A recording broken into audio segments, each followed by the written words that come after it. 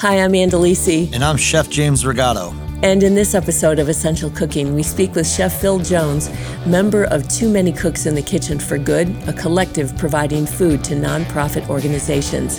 He is also the co-creator of Pharmacy Food, a subscription meal service that provides affordable and nutritious meals through sustainable practices. We talk about how he and his organization have been using plant-based foods to address food insecurity in Detroit and his own connection to the city he grew up in. But what we want to start is talking with you about Pharmacy Food because it's the biggest thing that you've been working on, and now it's really has its legs under it and it's making such an impact. But I'd love you to talk about how it started, why you wanted to do it, and where it sits now. Okay, well, Pharmacy Food is the coming together of a couple of concepts. A couple of years back, good friend Danielle Todd, who I work with on Make Food Not Waste, introduced me to a young man who had this concept called Pharmacy Food. And our visions were very close in alignment. He lived around the corner from a store project that I was working on. And the goals were the same, trying to make a difference in Black and brown communities, but using whole foods, using technology, using infrastructure of good to make change in the food system. So we came together, and then COVID hit. So my partner, Kwaku, and I had to do a little bit of a pivot. Originally, we were going to do brick and mortar, and that just didn't seem to make a lot of sense with the food industry being where it was and restaurants closing and not being able to open due to the restrictions. So we decided to kind of focus in on meal prep or meal plans and meal subscriptions. And in the meantime, we wound up being over at Marygrove in the Conservancy there, where we're the caterers of record, using the space to help generate and incubate other food businesses. And we saw over there a deeper need. There are all these meal prep companies out there, so it's a crowded market.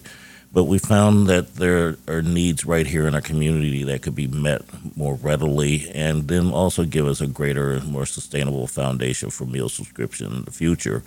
We found that people in our community just needed to start eating better, making it more accessible, making it more radically affordable by taking and using the asset that we have here, a tremendous local food economy that makes up the nation's second most agriculturally diverse state here. So that's where we started. We're currently fine-tuning our offerings. We're working on our retail product and our catering and trying to put this community sensibility inside of it.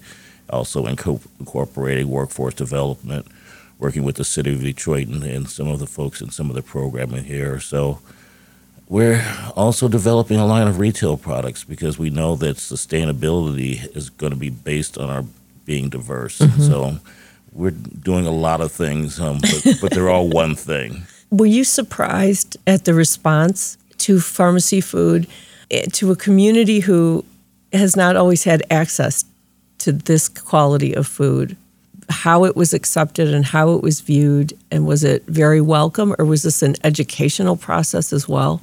Well, it's actually an ongoing process, and we're still getting our foothold and trying to figure out how to best make the changes that we seek a reality in our community. One of the things that struck me is the reception by older Black and brown folks and the definite need for some interventions. We call it therapeutic nutritional intervention, where we're doing things with food in order to make some changes in our daily lives, inside of our health. Some of it is very much in your face, this is healthy, and some of it's subtle. And one of those things that was real subtle is everyone loves ranch dressing. So we have a ranch dressing, and it's actually vegan, and we've incorporated in turmeric, gosh awful amount of turmeric, because we want to also address inflammation in the body. So here's somewhere there's an intervention, but it's a tasty intervention. Another one of our salad dressings is our black bean vinaigrette, which is high in protein, wonderful, flavorful, pays homage to black and brown food history, but it's just delicious, and it's a simple way to get higher levels of protein in places with people who are more plant forward, that you can get some of that protein that you think you're missing. Is this going to be part of your retail line? Yes, it is. These kinds of things? Yes. We also do a line of fresh beverages, like just plain old fresh squeezed lemonade, but it's just lemons, water, and good sugar. Mm-hmm. And then we have something more complex with our hibiscus tea, which has other flavors and things infused into it. Our ginger turmeric tea, which also includes a little mullein with us. We call it our COVID drink because it will help clear up inflammation and really get you breathing, and also works with you in terms of your body inflammation. So we've definitely got a product line coming out that we're going to make sure that everyone can get a hold of. One of the things I wanted to talk to you about is the numbers of people that you have cooked for at a time, which blows my mind, and how you were able to serve so much of the community at once. Can you talk a little bit about those stories that I found? Well, it's a person that cooks for maybe 4 people. You cook for hundreds of people at a time. Yeah. And how that works and how that's been accepted and why you continue to do it. We'll start at the end. I don't know. It's not an easy road, but when the pandemic hit, I shifted into a different mode immediately. Like the March 11th, had to cancel our summit for the Detroit Food Policy Council. March 12th, the first 2 cases of COVID were here in the state of Michigan. Also on the 12th, I had to get rid of hundreds of pounds of Impossible Burgers. So it just kind of shifted. We started working together with some other folks in the community. It was Stephanie Bird over the block and Floods, Chef G with Bangkok 96, and the Nacimientos over La Nacimiento. And we had this thing called Too Many Cooks in the Kitchen for Good. Had to get out there and use up some of these restaurant products. And so me being high risk, I couldn't do a lot of the physical labor to have a lot of the interactions, but I was on the phone all the time. Making the calls, making the connections, bringing together ingredients wherever possible, and then the team kind of put it together where everyone had their different roles and capacities, and we fed thousands of people working with a lot of good organizations, like I mentioned earlier, Make Food Not Waste, Food Rescue US Detroit, Hazone, just wonderful organizations all over the city with one goal, and that was to take care of our people in a time of need. And woke up one morning, a friend of mine said, do you have a need for 3 semi-trucks loads of cooked chicken? Wound up getting 111,000 pounds of cooked chicken meat that was in great condition, that was just sitting there in a warehouse. None of this was by myself. It took a lot of people, a lot of effort, and a lot of connections and collaborations to make it happen. And I'm just blessed to have some good friends with good hearts. Now, Chef, I know you have quite a diverse background with like the amount. I mean, whether it's Make Food Not Waste, large scale organizations. You were the chef at Colors for a long time. Like what, and I know you kind of joked about not sure why you do this, but what does motivate you as a chef? Because you see a lot of chefs as they get older in their career, maybe winding things down, but you seem to have gone in the opposite direction. I feel like you take on more and have larger vision now than you did, I'm assuming 10, 20, 30 years ago. Like what motivates you? Is it the food insecurity you see? Do you feel like you have so much work to do and that's what keeps that carrot in front of you, is that there's just such a large amount to do? Well, a reasonable level of sobriety helps, actually. As a young man, I partied, I played, and the world was my oyster. And, it was about the final product. It was about rating. It was about restaurant wars. And then there was a shift with that loaf of bread. Literally, I started to see my ministry. It had always been interested in the ministry. I'm actually an ordained Baptist deacon. Had considered going into it deeper all my life, and one day I just opened up to the reality of what it is, and it's food. If you look at 2 Timothy, it says that deacons are the ones who serve the tables, and I finally realized that I was actually where I was supposed to be. My community needs me. I'd always reacted to my community. My mother and grandmother used to tell this story as a child. They asked me what I wanted to be, and I wanted to be a rock and roll doctor with a large waiting room with a lot of seats. Wanted the rock star entertainment piece, wanted to help people, and I was raised to have manners, so I was always standing because I had to give my seat to women. So that's why I wanted a large waiting room to take care of a lot of people. And once I got past myself, I've truly found myself, and it's helping people with something that is a God-given talent for me. There are people who are more technically savvy in terms of their ability. There are people who can put together flavor combinations that are wild and wildly creative. I do a little bit of all of that, and I like to do it for people who might not always have that opportunity to experience these things.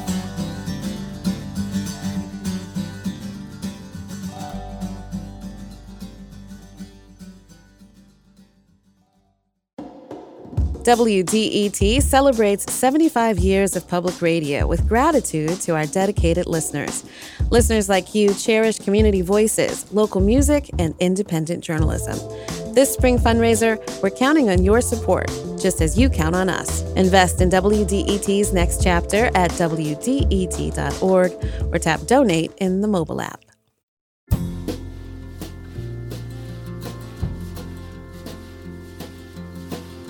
When I was coming up in the industry, I started learning about new ingredients, whether it was foie gras or caviar. But, we have communities in Detroit that don't have access to like a diverse amount of vegetables. Even you mentioned the crops, we are the second most agriculturally diverse state behind California.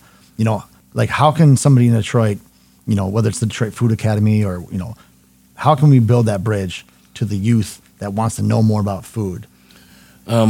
First, folks that are in the food world need to start telling our young folks the truth and stop painting this Food Network cooking channel reality that doesn't exist for most people. We owe our food, we owe our communities, we owe it the truth, and we owe it the care and compassion that good stewards should have. And then I would say to young people, you're responsible for your past and your future. And so you're responsible to learn. Take some time, cook with your family, learn your family's recipes. Take some time and get your technical skills in line. Travel, do all those things that we weren't always encouraged to do. But in some cases we were, and you see those results. You see an Anthony Bourdain, you see a James Regato, you see folks who are able to incorporate the good into their life, but not have it be so overwhelmingly commercial that you lose the food. Honor food. Grow your own. There's nothing more incredible than to season up your own tomato.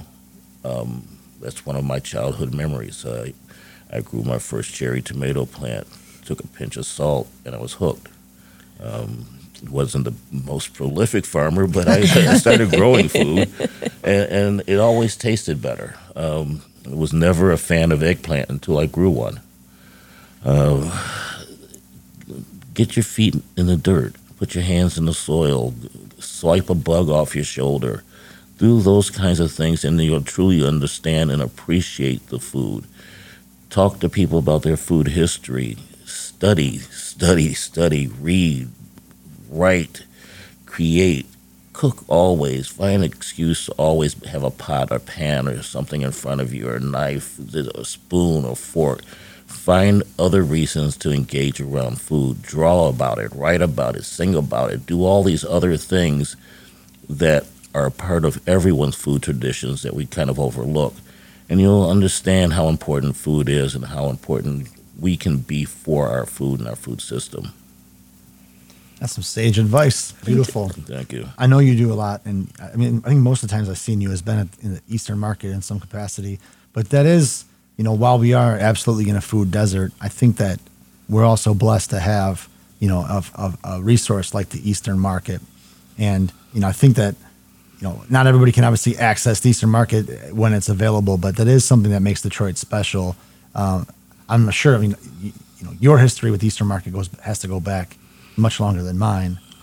My history at Eastern Market came almost immediately with my interaction with Bioneers, and this was like 2007, 2008.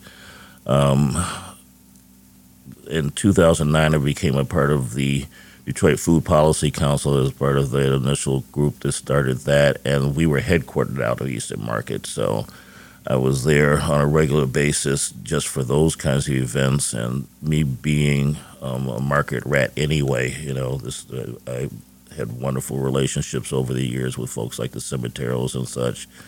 Sal and Ann were like parents as I was coming up in the industry. Even just outside of the market, going to People's Restaurant Supply for decades now. It was like home to me. Started doing a lot of nutrition education there. Ultimately, my wife and I wound up running Red Truck for Produce for a year and a half there for them as a favor to the market, trying to get a green grocer established over in the meat market portion. Holding seminars, workshops, just going and shopping, Yeah, when did you start shopping? When do you first remember shopping at the Eastern Market? 1976. Wow. We used to hop in my godmother's station wagon. It was a weekly thing for us. Where else could you go in this time and for $2-3 get a 50-pound bag of potatoes? Yeah. So it started pretty early. It was a weekly event for us. Over the years, I kind of got away from the market when I got into that self-absorbed portion of my history and food. But then getting back into it with the Detroit Food Policy Council, working with people like Keep Growing Detroit on urban farming, and working with Oakland Avenue and D-Town Farms, and all these people became my friends. And so Eastern Market became more social for me than anything after a while. Yeah. It would be the only time that I could get out and enjoy myself, because I've always worked, and this portion of my work never felt like work. Do you remember, was there a single ingredient that you can remember, being when you're a kid, whether it's cooking or biting into it? Like for me, I remember my aunt had a big garden in the backyard, and picking green beans and eating them raw. I remember I didn't realize you could eat them raw. I was obviously single digits. I was probably 7 or 8, and it blew my mind at how sweet and delicious a raw green bean picked, from the plant was. Is there a moment for you at the Eastern Market, or maybe in someone's backyard, the first time you said the cherry tomato? Yeah. But I'm sure you were even younger. Do you remember seeing something at the Eastern Market and having your mind blown? Or was it your Caribbean history? Yeah. See, Eastern Market is wonderful, oldest, largest, and my home market now. But the market in St. Croix in itself, just visually, it's haunting. All the fresh fruits and vegetables, colorful things that we could just go and pick. My earliest childhood memories are actually stopping on the side of the road, and everybody had a machete, even the kids, and we would just stop at the side of the road and chop down sugarcane. Wow. And we could get mangoes and gnips, or they call them Spanish limes when they're in season, and we should be like in the heart of that, I think, right now. These are things that just were outside of our doorsteps. We swam in the fish market, so it's the market itself and the visuals were the most stunning thing. Simple, but clean, honest, colorful, and vibrant, and it just exudes life. There's a lot of things that aren't available from the island that has to be brought in, but a lot of the things that are on the island are spectacular. Is there anything you wish you saw more of here in Detroit? Is there anything you wish you saw more chefs doing, more restaurants doing? Like, what do you think, is a veteran chef of the community? When you look at chefs my age or the next generation, like, what do you wish we were doing more of or highlighting more, if anything? Highlighting black and brown folks that are in the food business. For a lot of years, there weren't very many of us in management. I can count them on one hand, and we know who they are. We need for more black and brown youth to be recruited, supported, educated, exposed, and much more intentionally. A lot of the food service programming that's out there is based on fast food and cashiers and such, where we need scientists. Mm-hmm. We need people who can go in and do the testing. We need people who can grow this food. We need people who can create new products and new systems that are black and brown. We need for food historians of color out there being pushed, being supported, being loved and nurtured. We need to tell these food stories not only for the financial and racial equity, but for the health benefits. Our ancestors knew what cured them. Our ancestors ate the foods that made them feel better. We've gotten away from that. We've gotten to the point where we think our chemicals work better than just going outside and planting the good stuff. And we're wrong. We need to get black and brown folks into that space. And we need for black and brown food to not be demonized and vilified. All we see are the negative aspects out there, and we don't ever hear about the positive things that black and brown folks have contributed to food. Black and brown folks have been the griots, the culinary griots for a lot of cultures because of enslavement, because of servitude, and because of just colonialization and all the isms. And we need to take time now and build up black and brown food, and there's a lot of good reasons. But a lot of it is health. A lot of it is financial security and equity. A lot of it is spirituality and culture. And all these things, I think, will go a long ways to improving our community.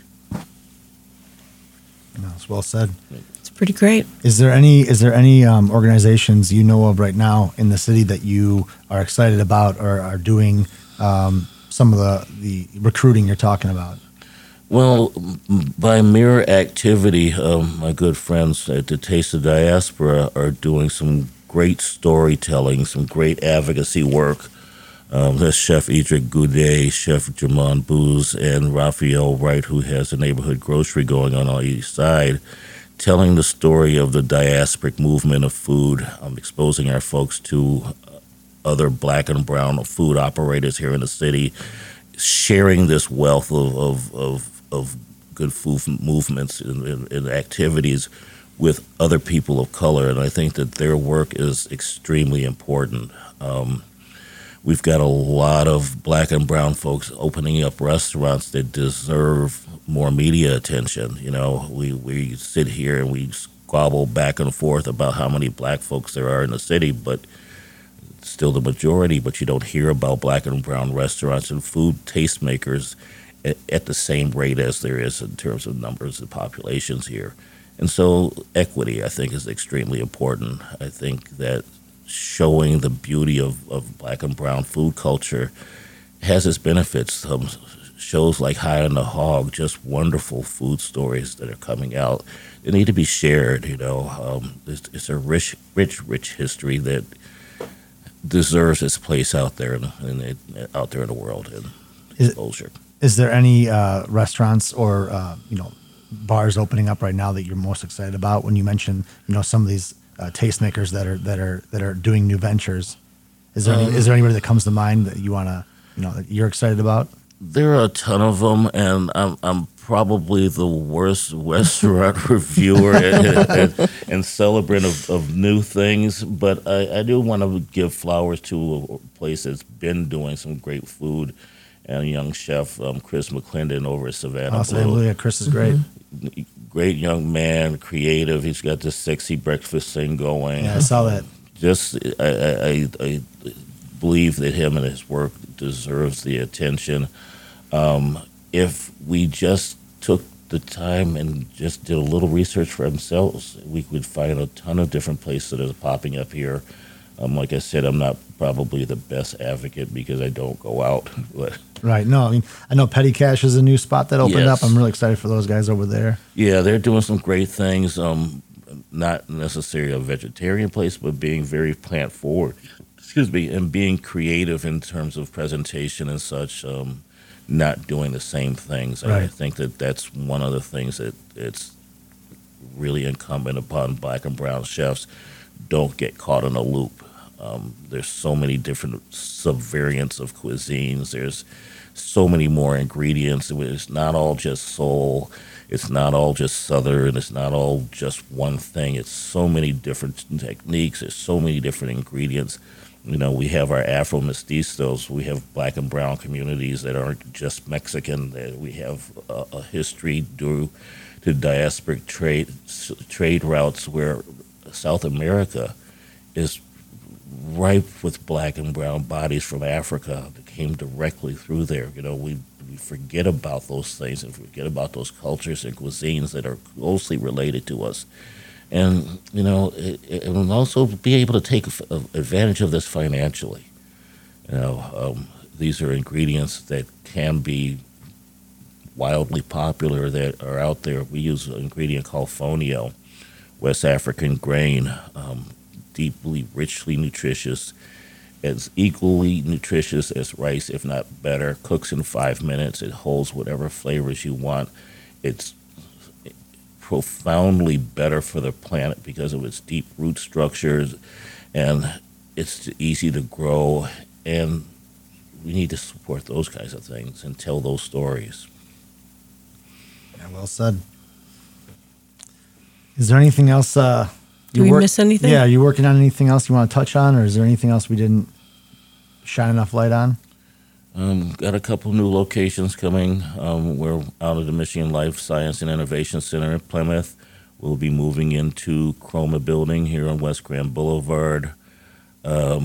Just working more closely to develop overarching systems and processes that not only help our business, but help others that are like us that are trying to grow larger food system changers and trying to document our work and show that we can do it. We can make a change. We can be healthier. We can actually nutritionally intervene in our lives in a way that's affordable.